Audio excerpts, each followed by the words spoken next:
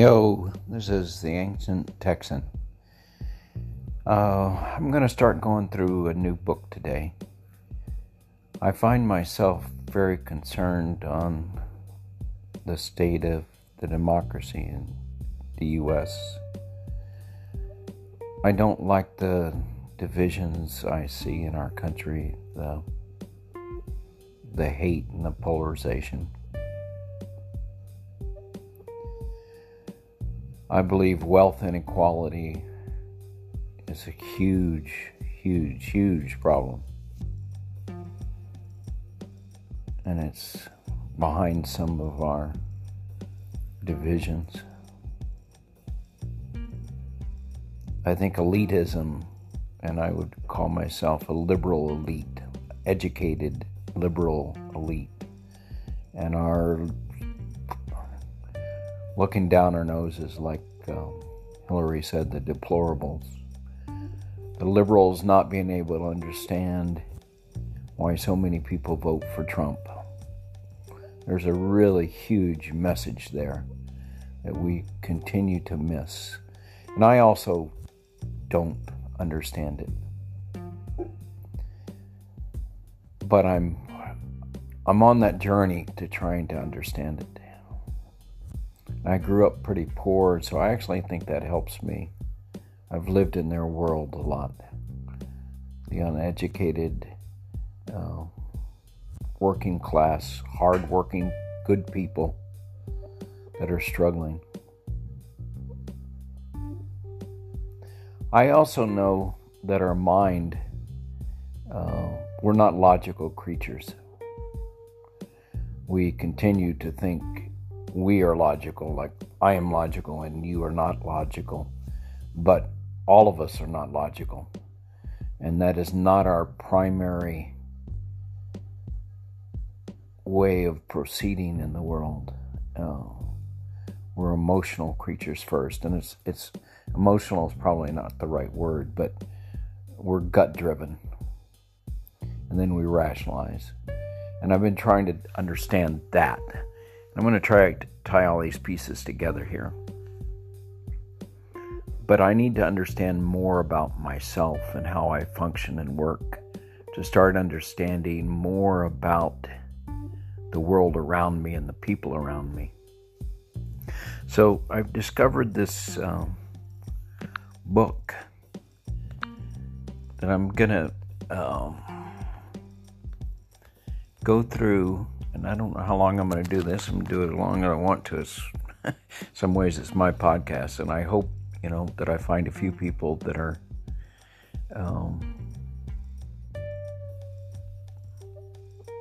have similar interest and want to understand what's happening in this country and be a small part of fixing it. At least fix it in our little corner of the world.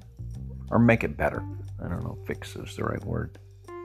So I've discovered this book, The Political Mind, Why You Can't Understand 21st Century Politics with 18th Century Brain, George Lakoff. And I've read the first kind of introductory chapter here that I'm going to go over now. And I'm going to read sections of it from it and add my 2 cents. And then I'm going to go on a journey in this book, seeing if I can become smarter and more intelligent about myself, and if that will help me understand what's happening in our country. And I'm not interested in making out good guys and bad guys and us and them. I want us, all the us's I can find that are concerned about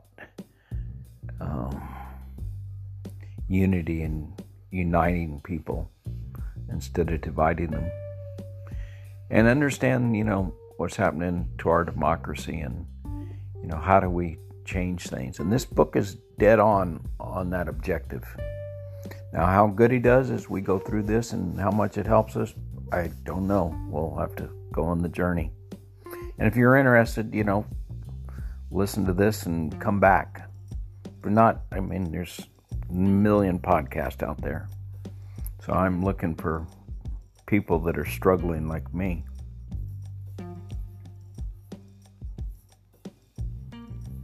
So we're going to flip over here. Introduction: brain change and social change. Radical conservatives have been fighting a cultural war. The main battlefield is the brain. At stake is what America is to be. Their goal is to radically change America to fit the conservative moral viewpoint. The threat is to democracy and all that goes with that. Okay, on target. Although radical conservatives sounds a little derogatory, but we'll note that and move on. American values are fundamentally progressive, centered on equality, human rights, social responsibility, and the inclusion of all. Okay, that I would say is a hypothesis. As a scientist, I don't know if that's true. I want it to be true, because that's what I believe. Yet progressives have, without knowing why, given conservatives an enormous advantage in the cultural war. The radical conservatives seek and have already begun to introduce an authoritarian hierarchy based on vast concentrations and control of wealth, order based on fear, intimidation, and obedience, a broken government, no balance of power, priority shifted from public sector to the corporate and military sectors, responsibility shifted from society to the individual, control of elections through control of who votes and how the votes are counted, control of ideas through the media, patriarchal family values projected on religion, politics, and the market. Okay, I hear that, and it's kind of there's a lot of progressive inside of me, so that's easy to buy this sentence from the progressive viewpoint. I would also add, though, that the liberals can do exactly the same thing in concentrating power in certain sectors of the economy. Like I believe that a lot of liberal elites have put a lot of money into getting their causes supported by the political machine. But again, we'll hold this as part of his hypothesis. The future of democracy is at stake now. I actually think there's some truth there, and I think it takes a long time for things to unravel. But I think the existence of Trump and his rise to power, and he's hopefully out of the presidency, but I'm not sure he's not still in power or will not be a major force. So, and I think he is harmful for democracy. Now, there are people that love him, so I'm already, stepping on toes here with conservatives and people that love Trump. So I apologize for that. And we're on a quest here to understand why you're motivated to follow Trump and I'm not. So, pardon my imperfections also. Social change is material. Who controls what wealth? Institutional. Who runs what powerful organization? And political. Who wins elections? But the main battlefield of the cultural war is the brain, especially how the brain functions below the level of consciousness. That's huge, huge, huge. Progressives have accepted an old view of reason dating back to the Enlightenment, namely that reason is conscious, literal, logical, universal, unemotional, disembodied, and serves self-interest. Wow. As the cognitive and brain sciences have been showing, this is a false view of reason. Oddly enough, this matters. It sounds like an academic issue, but this assumption about the nature of reason has stood in the way of effective progressive defense and advancement of democracy. Progressives have ceded the political mind to the radical conservatives. Wow. This makes the radical conservatives in general, sound a lot smarter than us. Now, my question is, even if this is true, is it because they logically got to this point and decided to do that, or their instincts serve them better than our instincts have served us? I'm calling myself a progressive for my point of view here. Although I think of myself as a mix of many things. I don't like to be put in that box. In other words, I don't like to be put in any kind of box. This book addresses the problems in 3 parts. Part 1 is an introduction to the basic ideas about the mind and the brain on the one hand, about largely unconscious modes of political thought on the other, and about how they are inextricably linked. Okay, I'm pretty interested in this brain concept and things being in the subconscious level affecting my life. And I'm not restricting it just to the political arena. I'm on this journey to try to figure this out in a broader scope than just politics. Part 2 begins an application of these ideas. It provides elements for using them. Okay, we'll learn how the hell our brain works and then get some practical stuff. Part 3 turns to technical issues, the role of experts and their effect on our politics. We look at developments in the cognitive and brain sciences, how they are changing our understanding of technical fields like economics, international relations, evolution, and linguistics, and why these changes matters for politics. And I want to know about for my life in so many areas. This next one is still under the introduction, but it's called How to Use This Book.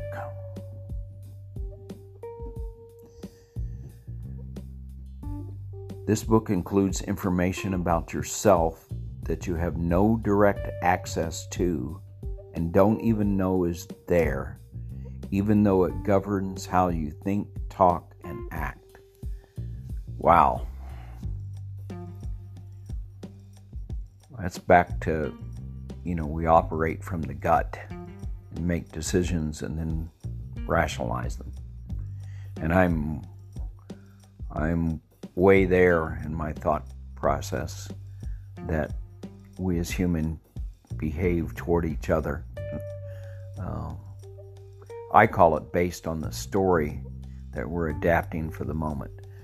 But maybe I'm going to learn some new vocabulary here. This book is about modes of thought and how they are carried out. Individuals are complicated and commonly use more than one mode of thought. Good. I want to learn about that. Beyond progressive and conservative ways of thinking, I will be distinguishing what I call a neoliberal mode of thought, one that sometimes looks conservative to progressives and socialistic to conservatives. Wow. Okay, neoliberal sounds like liberal, but apparently to progressives it sounds conservative, and to socialistic anyway. It sounds the opposite to which side of the fence you're on. So I'm interested in learning about neoliberal. I've looked up the definition actually several times, and I come away with a real fuzzy, I don't know what the hell they're talking about. Please do not confuse labels with modes of thought. People who call themselves conservatives may use progressive modes of thought in certain issue areas. Conversely, people who call themselves liberals may think in a conservative mode in certain issue areas.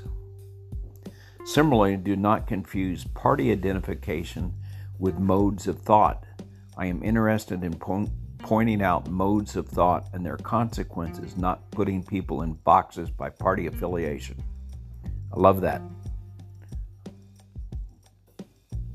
We're trying to both learn if we're a conservative or a liberal. The science of mind has lit up a vast landscape of unconscious thought. The 98% of thinking your brain does that you're not aware of. That is like mind-boggling. Most of it matters for politics. The mind that we cannot see plays an enormous role in how our country is governed. Well, it sounds like if 98% of our thinking is in our brain that we're not aware of, it matters more than just politics. I'd like to believe that I'm more aware of my thought process than only being aware of 2% of it. So that's his claim. Now let's see what he has learned as a brain scientist that he can share with us. And I don't know if that means that we, instead of controlling 2% of our brain, we get to control 10%, but that would be cool. However, most of us have inherited a theory of mind dating back at least to the Enlightenment, namely that reason is conscious, literal, logical, unemotional, disembodied, universal, and functions to serve our interest. This theory of human reason has been shown to be false in every particular, but it persists. In many aspects of life, this may not matter, but in politics, it can have very negative effects. Well, I think it matters in a lot of areas of life, especially in relationships.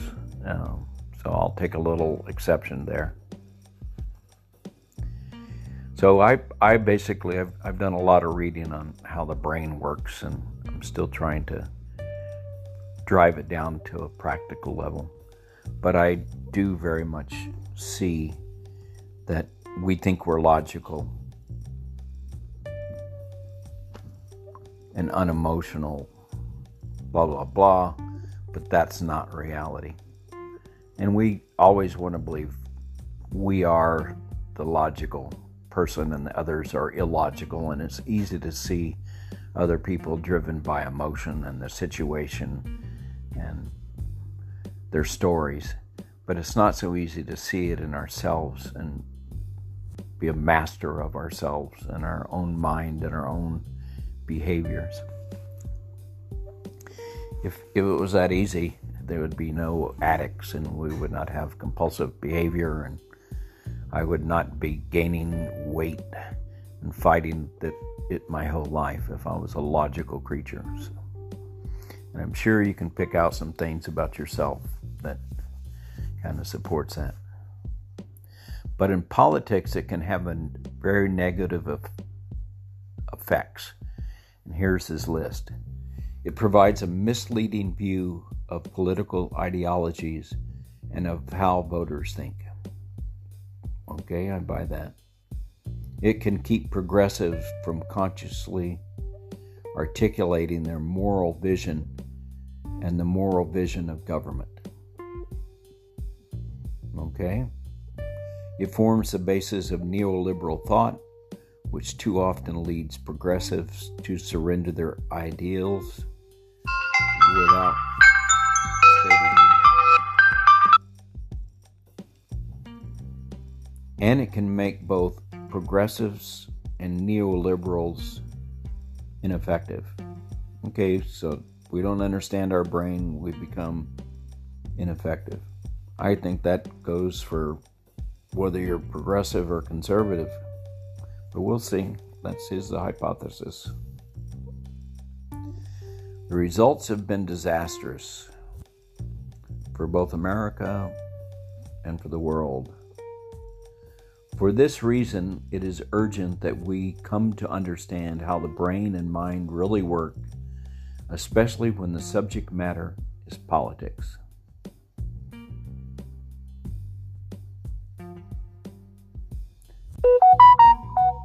Cognitive science provides a lens on the political mind that you don't get in the daily papers or on TV or from your friends and neighbors. I hope to bring out into the open, invisible Let's start that over again. I hope to bring out into the open, invisible aspects of social and political thought while giving you some sense of the science of mind that reveals it. In addition to being a cognitive scientist, I am a concerned citizen of the United States, deeply loyal to its progressive democratic ideals. These ideals are currently being threatened. To preserve them, we need to understand our politics as well as possible. I hope this book can not only help, but serve as a guide, and not just a guide to understanding politics, but to engaging in it effectively. Okay, that's what this book's about. I'm going to be on a journey to read this book and understand it and talk about it on this podcast. So I'm essentially doing kind of an in-depth book report, kind of a one-way discussion with myself on the words of this book. And if you're interested in learning these things, plug along with me. It's going to make it challenging because these will appear on the podcast in inverse order that they're read in. So we'll see how we deal with that problem. Anyway, we'll be going. The next chapter will be Why the Mind. So this is the Ancient Texan inviting you to a discussion about your mind. Say that a little sarcastically, pardon my French. Hope you have a good day and look forward to thinking with you. This is the Ancient Texan. Namaste.